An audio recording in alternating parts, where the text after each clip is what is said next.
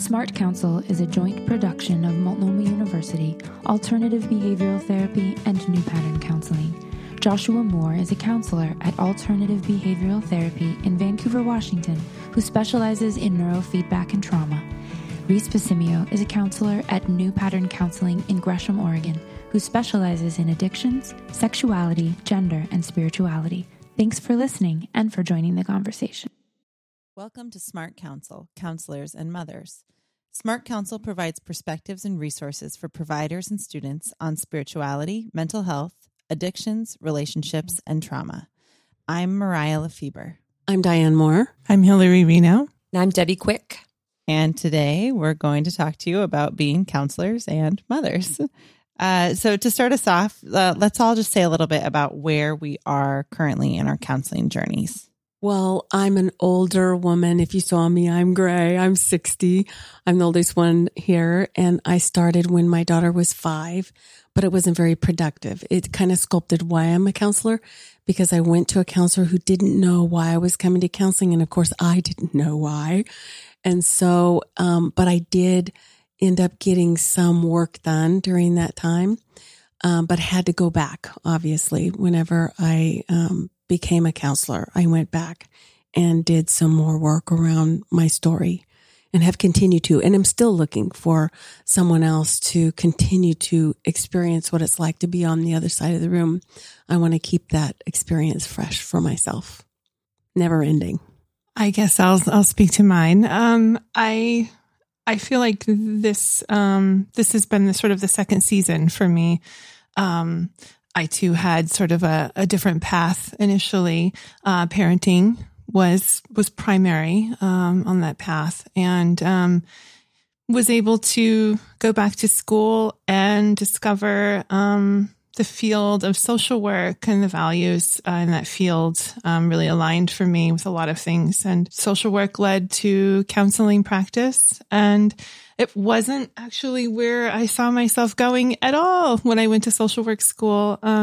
But wouldn't you know, there were many things that called me there, things that made sense from my own family, things that were familiar. And I think I'm still sort of figuring out what my path is as a counselor. Right now, it's evolved into more guiding other counselors. So my practice is largely a supervisorial practice. So I supervise other therapists who are growing and developing. So yeah, that's where I'm at.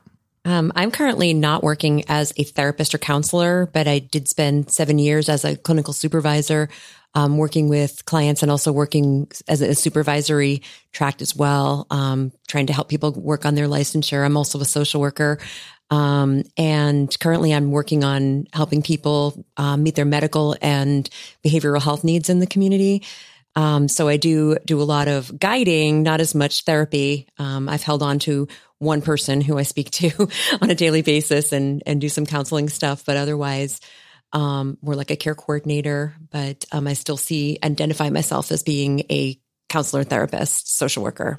I came to counseling via dance and then psychology and dance therapy. And so I've been doing dance therapy for 15 years now. And that morphed for me. I was working a lot with some pretty high needs clients when my almost 9-year-old was born. And I think there's been a lot of shifting in the work that I do, since my 2 kids came into the world. And now I am teaching and supervising and really working in a supervisory counseling role and continuing also to do some dance therapy and some dancing and supervising with my people in that community. And I would like to amend my answer, and it can be edited too. I thought it was where are we at, in our own personal work. But my personal work did kind of propel me to go be a counselor because my therapist did miss an entire opportunity. It sculpted how I work with people so that I don't miss those things when people come in and they don't know why they're there. But I became interested in being a counselor through the parenting because I had 3 kids and I had a story of my own that made me feel kind of bankrupt when it came to my kind of parenting pantry. So I started doing parenting workshops. I actually wrote a parenting book. I was all parenting. And then eventually that drew me to the field of private practice. And I went and got retooled and I have a private practice in Vancouver, Washington. So I think that ties nicely to this next question of where are you at on your mothering journey? And maybe those, intersected along the way. Do we have to go in order? I don't know. I think anybody. I can start. I have a 13-year-old daughter who's just about to start high school next year. And my journey started as a single mother by choice, donor insemination, and raising my daughter exclusively by myself with no partner. And we were just tight as two bugs in a rug until she was about 7 when I became partnered to a longtime friend and got married a year later. So we're currently a 2-parent family, raising a 13-year-old who probably, if you change, the teenager in any parenting book to her name, it would fit in. I mean, she just meets every criteria of young teenager angst, confusion between childhood and adulthood. And my place, it's interesting because my place as a therapist and a mother is constantly trying not to diagnose her, not trying to necessarily normalize everything, but not trying to pathologize everything as well. So right now it's a real adventure. And I think it's kind of has to take my primary brain space. It has to come up before work. It has to come before my marriage. It has to come, definitely first because this kid is totally depending on me to not be a screw up. Mm-hmm. So that's pretty much where I am right now. Just every day kind of questioning, what the heck am I doing? What's she doing? What are we doing? Are we doing okay? So there's a lot of that going on right now. Well, my kids are in their 30s and I graduated my kids were already all out of the house, I think, by the time I started my private practice. So you just gave me a really good reason, Debbie, I've always regretted that I did it late because it's like, I missed so much stuff. But now you're like, well, if I would have had all that knowledge, I probably would have had to rein back on pathologizing and diagnosing and all that. So I didn't ever think about that. But, I came late and with my education now and see where I didn't do them what I wish I would have. 3 grandchildren and 3 kids in their 30s and all married.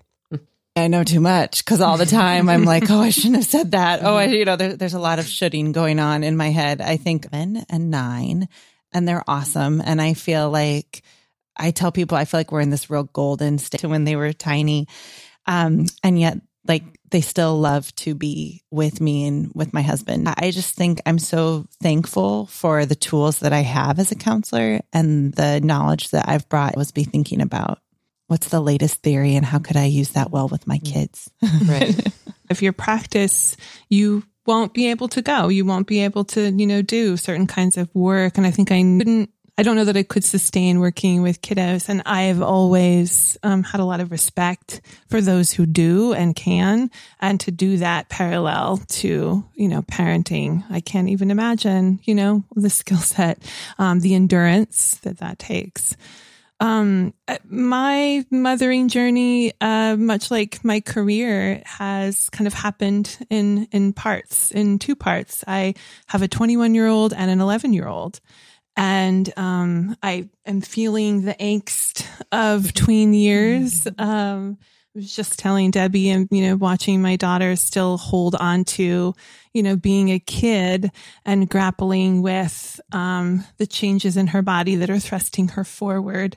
It's kind of interesting to have the experience of parenting her and then the parallel of, my 21-year-old, I was really young and I would do a lot of things differently. There are many things about being a counselor that have affected me and changed me and brought about a lot of growth that has then kind of been mapped onto my parenting. So I would say that my journey is still going. It's been interesting to have the big split in years, and it kind of marks the chapters of my own growth too. interesting thing with all the different trends and things that have gone on 10 years ago and now. I mean, with raising an 11-year-old 10 years ago and an 11-year-old now, there must be a world of difference. Yeah. Well, for sure. Yeah. Yeah. And my partnering was very, I was single mom first time around and going to school and now being partnered. I mean, I think that too has really changed, my ability to parent and, the tools that I bring to it and the support in doing it. I was just, your comment made me think of, I just saw the other day an Onion article, which, gotta love the Onion, but it said something like, study shows that every style of parenting results in unhappy, messed up kids, or something like that. And I had to laugh because I think, sometimes I have to remember, like, even as counselors, or we're still humans and, we're still people first. And just that, I always joke and say to people, I just hope my kids don't end up in therapy for the same reasons I was in therapy. Like that's success. Right, exactly. That is success. Exactly. I'm sure they will be, and I hope they get therapy someday. It'll be great, but hopefully it's for different issues. I remember when my daughter was about 8 years old, putting her to bed at night, which was a 45-minute routine. And sometimes we get to talking. And one time I told her, you're going to, in a few years, you're going to be a teenager. And, this is counselor Debbie coming out. And, I'm going to say all the right things to her. So I said, you're going to get to a point where you're, a lot of times we'll think everything I say is stupid. And you're going to think that I don't know what I'm talking about. And you're going to roll your eyes at me and stuff like that. And I said, it's okay because that's who you're going to be. And I understand and I'm going to love you and it's going to be okay because it's important for you to go through this. And she said, well, what if I don't want to be that way? And I said, well, but you're going to, and it's okay. And no matter what, I'll love you. And now she's there. And I just want to rub this in her face and say, you told me you didn't want to be this way, and still every time I get angry at her, I have to remind myself that I gave her permission, as a therapist, remembering I gave her permission to be who she was and for me to get angry at her for being that. So, we have all the best intentions and we know all the right things to say, but when it comes down to those hormones in your face, it's just, it all flies out into the air and anything goes. We don't always access our wise selves in those moments. Like, why are you being so horrible? At least she doesn't say you told me I could. So she doesn't remember that. Sometimes I think it's worse to know the wise self exists and not be able to access it, than just to live in oblivion. Sometimes I'm like, I wish I didn't know, but too late for that. So it's really easy as a grandma. I'm telling you, it's so easy. It's so easy. I'm like, I could have been a great parent if I started out that way. But I watch my kids. I have a son who's a therapist and a daughter-in-law and a daughter. They're all therapists. And I watch them, how much they enjoy their children. And it's just or right now it's just a child. I don't get to watch the one that's far away, but it's just so beautiful. It's just amazing to enjoy them knowing what stage they're at and making space for the things that they know are going to happen and just being at peace with that. It's just really beautiful. Yeah, my daughter has taught me a lot, actually. She's one of the most open-minded people I've ever met. She has friends of all types. She, has certain ways she thinks about animals and different things. And she catches me being judgmental, which is really, really cool. So that has given me a lot of insight when I'm with other people and picking up on it. And she's brutally honest with me. Like if I eat a marshmallow, I'm a vegetarian. She's like, Mom, you're not a vegetarian. You ate a marshmallow. And I have to tell her to mind her own business. And I only have to answer to myself. But, just catching myself being hypocritical, being judgmental, prejudice, bias, that kind of stuff she picks up on, which really, really helps me to pick that up. And when I'm doing it at work, when I'm talking to people on the phone, what are my internalized biases? Biases. So in some ways, I think of her as almost being an emotional genius, even though her emotional maturity is probably the same level as one of the ants on my counter. It's like this wisdom that can only come from children that you can really learn from. And I tell her that too. I'm like, I learn from you all the time. So it's kind of like with our clients too, how we learn from them, and some of the things we learn from them informs us about what we do at home. I think being a counselor for me has invited my kids to have conversations with me I don't think they would have had, my grown children. That especially the ones who are in the field, because they are all working out their own stuff. And we've had really beautiful conversations, AKA painful, that are really helpful. It's worth it because I think it has, because those conversations are invited. And I think even more so because I am a counselor, they know I can understand what it's really about, or they can explain it to me at least in a way that I will understand, that we've gotten closer than we ever would have been because of that. So I appreciate the pain.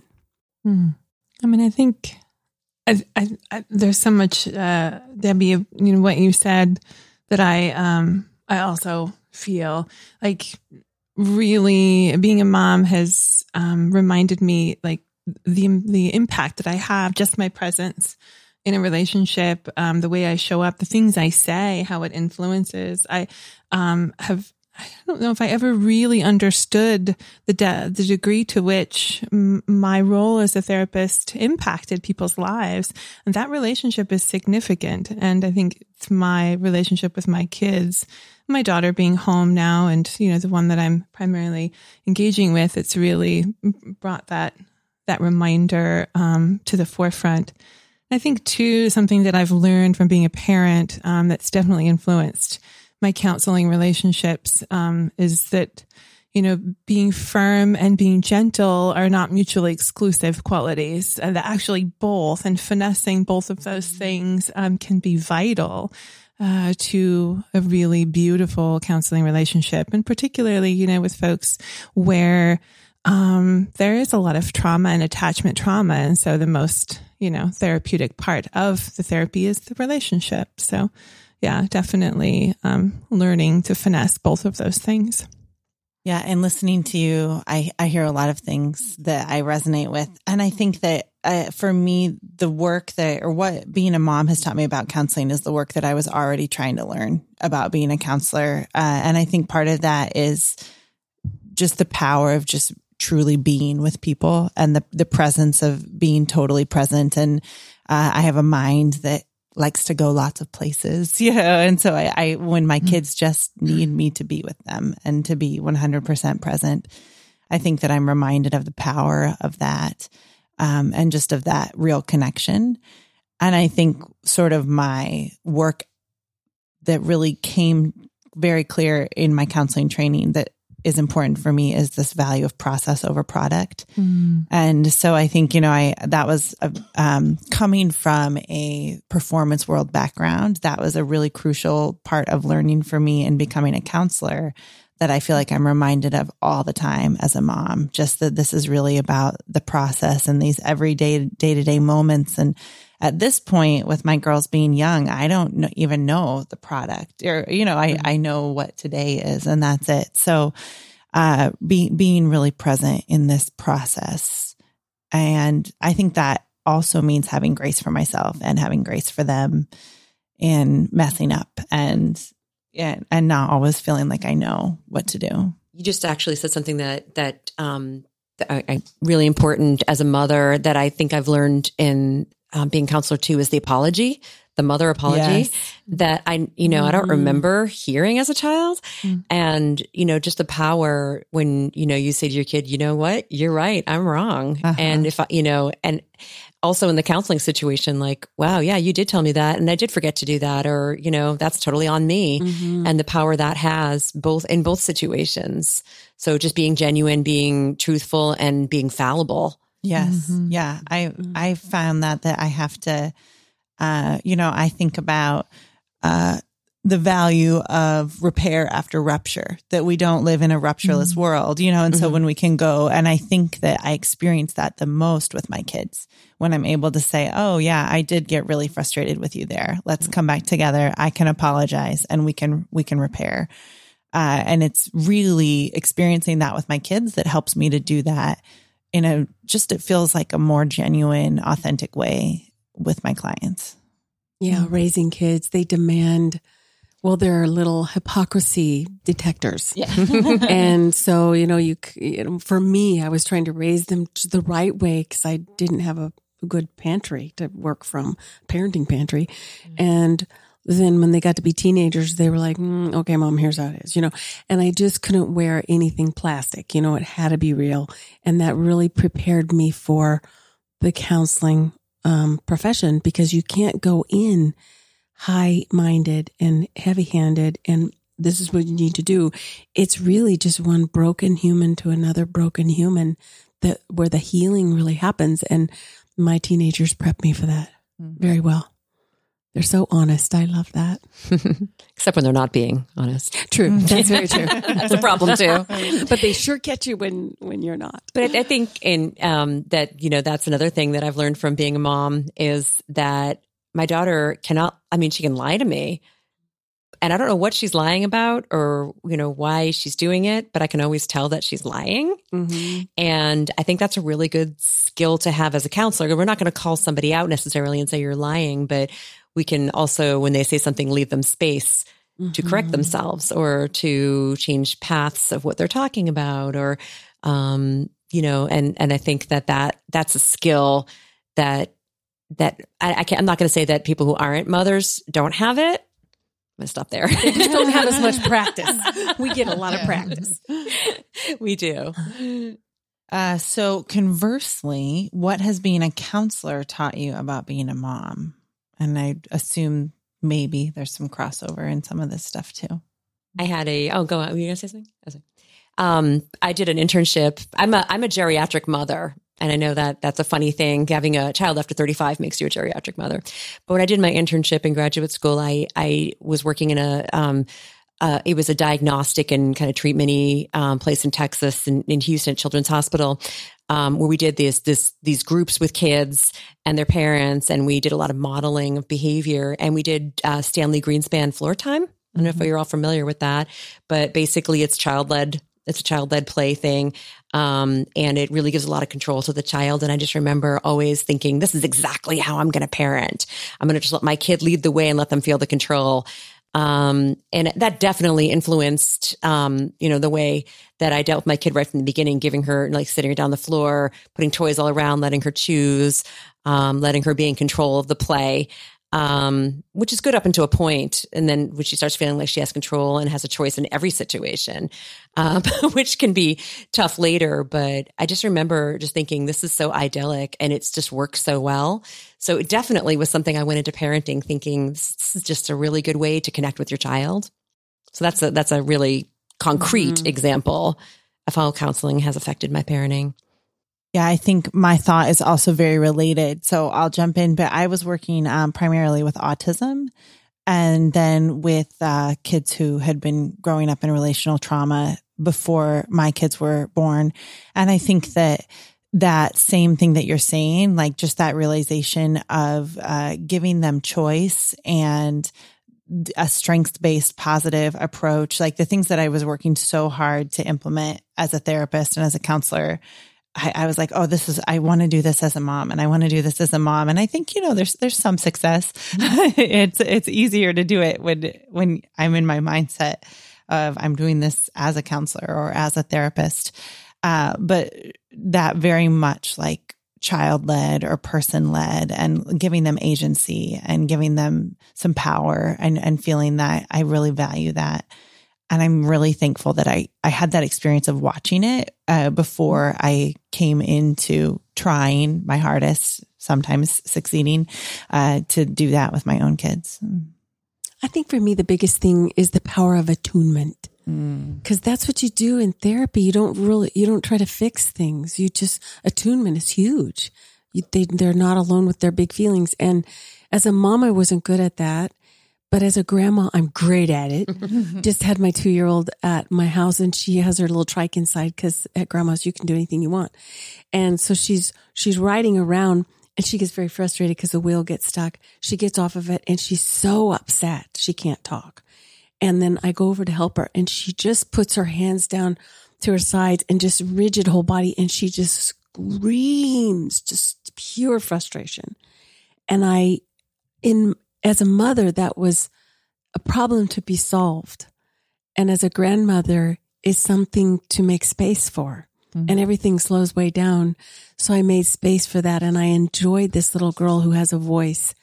And I said, what do you think you're frustrated. So she could feel that I'm right there. I see that. You are frustrated. So what are you frustrated about? And she's like, she points, she still can't talk, that the wheel won't go.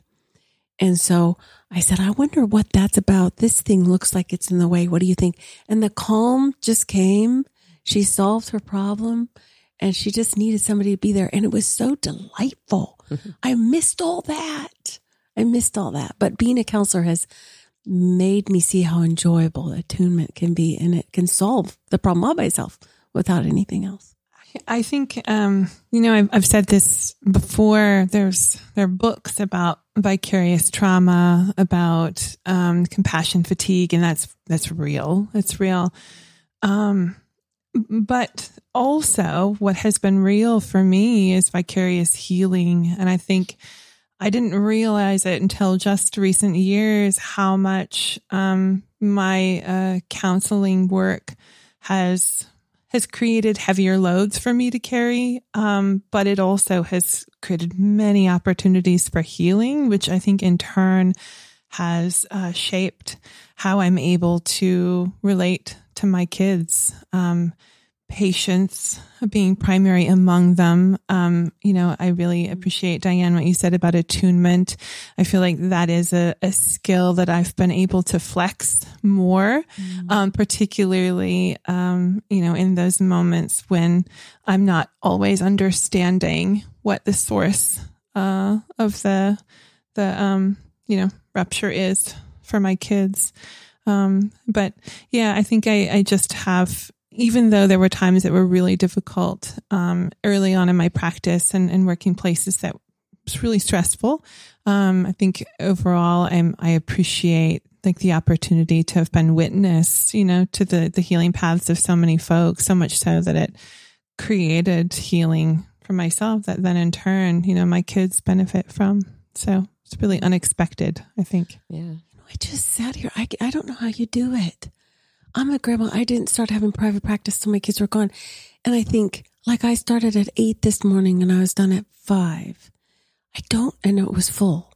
I don't know how I would have gone home. Yeah, I think about that too sometimes when I was working in counseling, some community mental health, which was not private practice. And it's where Hillary and I worked the same time. And it was, I was single mother and I'd come home and I would be just completely wiped out. I mean, we ate a lot of boiled raviolis and frozen pizzas because I didn't have any wherewithal to get home and make dinner, or, she'd want to do something. It would be really, really hard for me to motivate. I'm not the kind of person who recharges my batteries by taking my daughter and going somewhere at night. So it took a lot really if she wanted to go ride her bike, and I had to hold on to her bike as she rode it because she was afraid of falling off. Or I didn't really have anybody to vent to.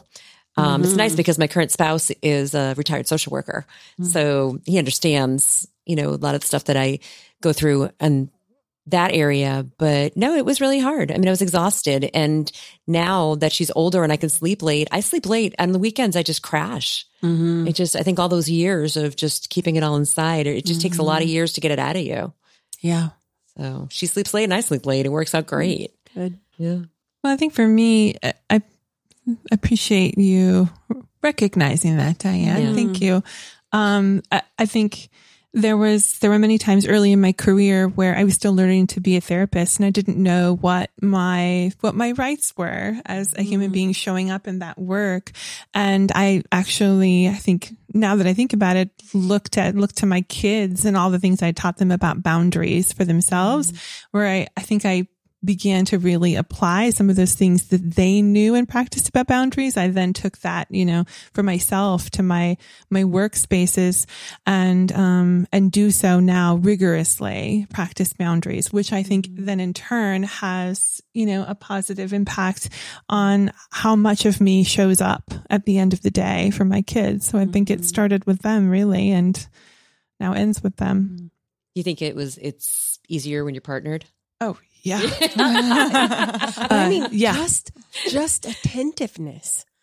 Attentiveness for 8 hours to every word, body language, everything. That's how such. And then you go home, you just kind of, don't you want to kind of just like be not attentive? Just want to watch TV. Yeah. Yeah. And I had to shift. So I was doing therapy and I was working, Hillary, you said, I don't know how you work with kids and have kids. Well, I don't anymore, because it was really hard. And when my girls were really little, I was working in homes where there was just a lot of trauma and the kids were experiencing trauma and the parents had come from trauma, and I wasn't able to do it. I got pretty burned out and it was too hard. I'd come home and I'd see them and I'd just cry because I thought, man, there's a lot of brokenness in the world and this is really hard. So then I started teaching, and now I'm teaching and I'm supervising, and it's life-giving in a very different way than doing the work. And it brings me great joy to watch students, unfolding and see them doing great work.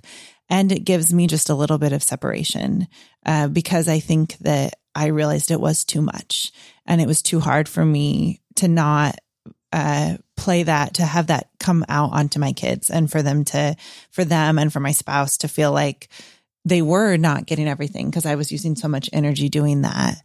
And I think sometimes there's some grief for me in that because I miss some of that part of the work. And yet I have to also remember that I could go back to that. And right now I have to create that space because it's a lot to try to have it all. It intrudes. Yeah.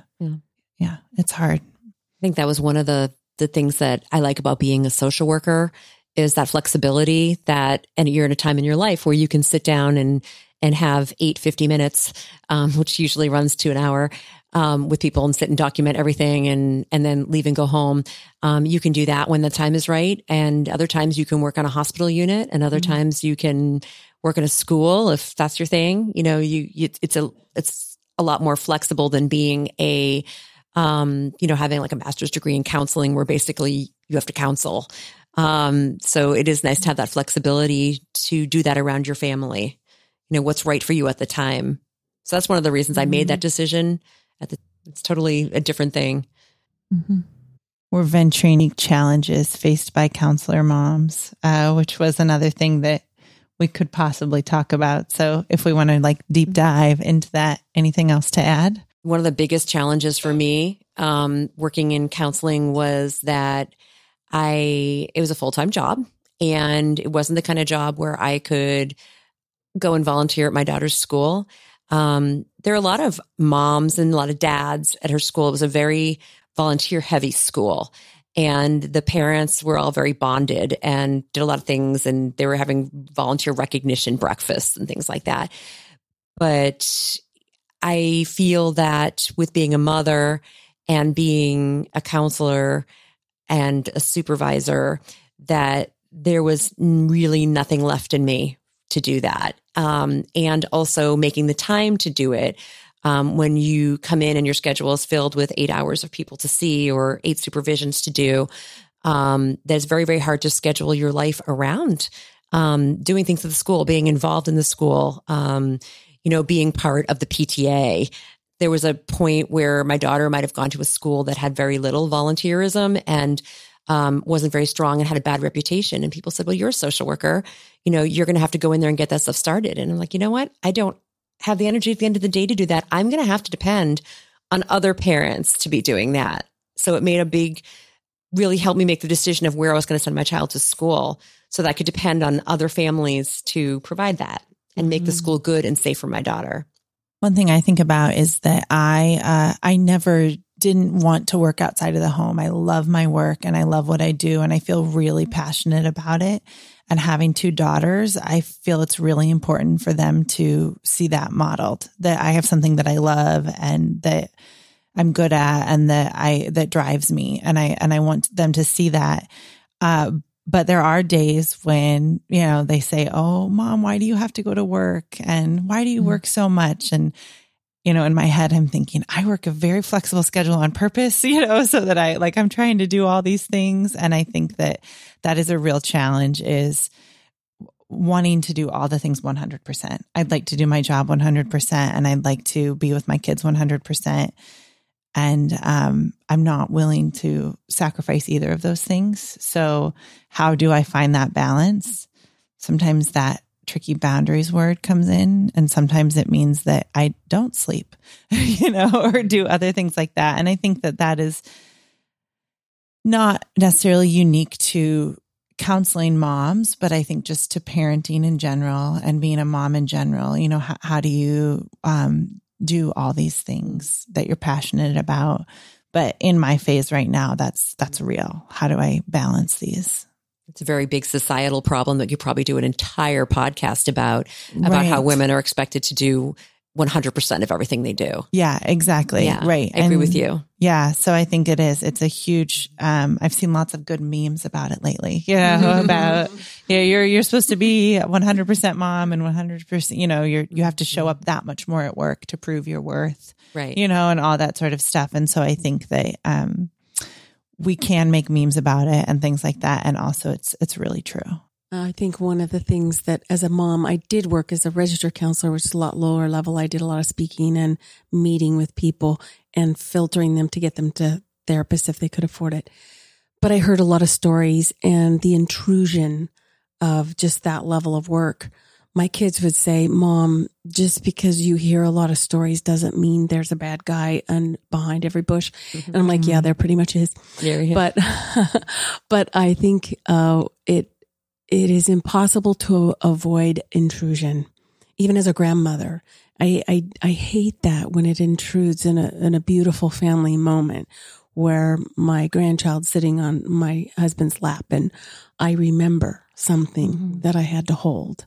And that is sad for me, but I also love my job, but it is a very real part of the job. I don't know how you guys do it actively hearing I now hear much higher level stories. My poor kids, it's a good thing that they're 30, so I can't protect them anymore. Yeah, I was just thinking, I mean, much of what you all have said, I also have felt. And again, I think that what has been most acutely noticeable is the overflow, the vicarious overflow, and just worrying sometimes if maybe every person I saw in the day got the very best of me and there's only a sliver left, when I get home. And so, boundaries and balance are still things that I'm actively in practice around. I mean, it's emotionally dynamic work. And I think that's part of what makes it both beautiful, unexpected, and healing and powerful, but it also makes it heavy and cumulative and impactful sometimes in ways that we don't always notice right away. I wonder too if it's there's a lot of girls that we've been talking about and being mother of girls too. And, obviously all of our clients have gone through trauma and had their experiences, but it's made me a hyper aware girl mother. That I'm very, very, very aware of where my daughter is at all times, who the people, I'm not helicopter like, and hopefully I don't act that way around her, but who she's alone with, who else is in the home, are there guns in the home? I'm probably a little bit more hyper vigilant with her because of the experience, like you were saying, having to hold on to something, having heard those stories and everything like that, it definitely pops up in my life. When my daughter tells me something, I start second guessing inside my head. Is there something else to that? Is there something I'm missing? Has she not told me something? So I think that's the major vicarious piece right there that I feel like, dang, it's good because it helps me to look out for the signs. And, I've talked to my husband about, the most safe child is the one whose parents ask questions, because even though they're not there to watch their kids, the other people know that you're an attentive parent and it's going to make a big difference. But it does lose some of its innocence in parenting when you're aware of a lot of things that happen in the world. Yeah. You're surrounded by it every day. Yeah. So it definitely speaks to our parenting, I think. Feels like it's way more prevalent. Yeah. Even though it's not any more than anybody else. Yeah. But it's like when I worked with people who had cystic fibrosis, I felt like everybody had cystic fibrosis, and it's just what you're surrounded with every day. Mm-hmm. It's a very fine line between knowledge and fear, Mm-hmm. you know, wanting to know that I'm equipping them so that they know that, you know, they learn their body boundaries and and all these sorts of things. And then thinking, oh gosh, I don't want to unnecessarily, you know, instill this fear in them. That's mine, that I'm bringing in from what I know from this work. But I do think about that a lot. Yeah. Imagine the first time your kid tells you they want to go on the bus by themselves, you know, it's scary, but it's still a beautiful thing, and it's still watching them grow, and it's still sitting on your hands and saying, this is the best thing to help my child grow. And, you know, that's what I aim for with my clients, is being able to give them the ability to make choices and make healthy choices. And I'm going to do that for my child as well. Looks like we might be running out of time. Yeah, we're getting there. Yeah. I was just going to say real quick, some of what you were talking about makes me just think of this idea of resilience, which I think is one of my favorite things in general, you know, but I think we can think about it with our clients, and we can think about it. I try to think about it with my kids. Like, yes, I will mess up. Yes, they will encounter hardships just like my clients do, just like they have. And, there's just this great idea that we are resilient, and that we do also find goodness and healing and repair, you know, in the midst of that. And I think that when I beat myself up as a parent for not doing things just the way I should, or when I do that as a counselor, I have to remember too, that like we as a group of people and, you know, a body of humans, we are able to also be resilient and move towards growth. And that is like a existential idea that helps me sometimes. That's we great. model that. We model that in our own, as we fumble. I mean, I one time met with somebody who had a perfect parent, and I finally said to him, I'm really sorry, you're too broken, I can't help you. Because they didn't know how to fail. Yeah. They didn't know how to grapple with life and rumble with things. And my kids have had to watch me as I've grown, and my practice has grown to hold. How do I do this well? And how do I keep me? And so they've watched me develop different, like I have a pottery studio, and I have to do it. It's not just for fun. I have to. And I have to go away every 3 months rigidly. I can't save up my vacation. I have to go away, and I have to restore. And I cry because things are beautiful, not because I'm sad. I have to go someplace so painfully beautiful that I cry so that I can get a balance in the world. And my kids have watched me struggle to figure out how to do it. And that's the best thing we can do, is say, we are human. We have jobs that make us have to figure out how to do things. They present us problems, and we're problem solvers. And that's the best thing we do. Raise decision makers and problem solvers. Funny, one of my favorite things to say to my clients, especially when you have somebody who's telling you they're going to do something that's not the best choice, is yes, that's one of your choices. Let's talk about some of your other ones. What are some of your other choices? And I, you know, sometimes when it's the first time that person's ever heard that, and their response is that might be a better choice. So I'm like, I think I would have just had different mistakes, you know, or struggles. And I thought I would, for being raw, open and honest, and it's been really insightful. We love your feedback, so let's keep the conversation going. Follow Smart Counsel on Facebook at Smart Counsel Podcast, on Twitter at Smart Counsel 601, and you can email your questions to smartcounselpodcast@gmail.com. Our theme music is by Nate Botsford. Our logo design is by Thomas Moore. This podcast was edited and produced by breakfastpuppies.com.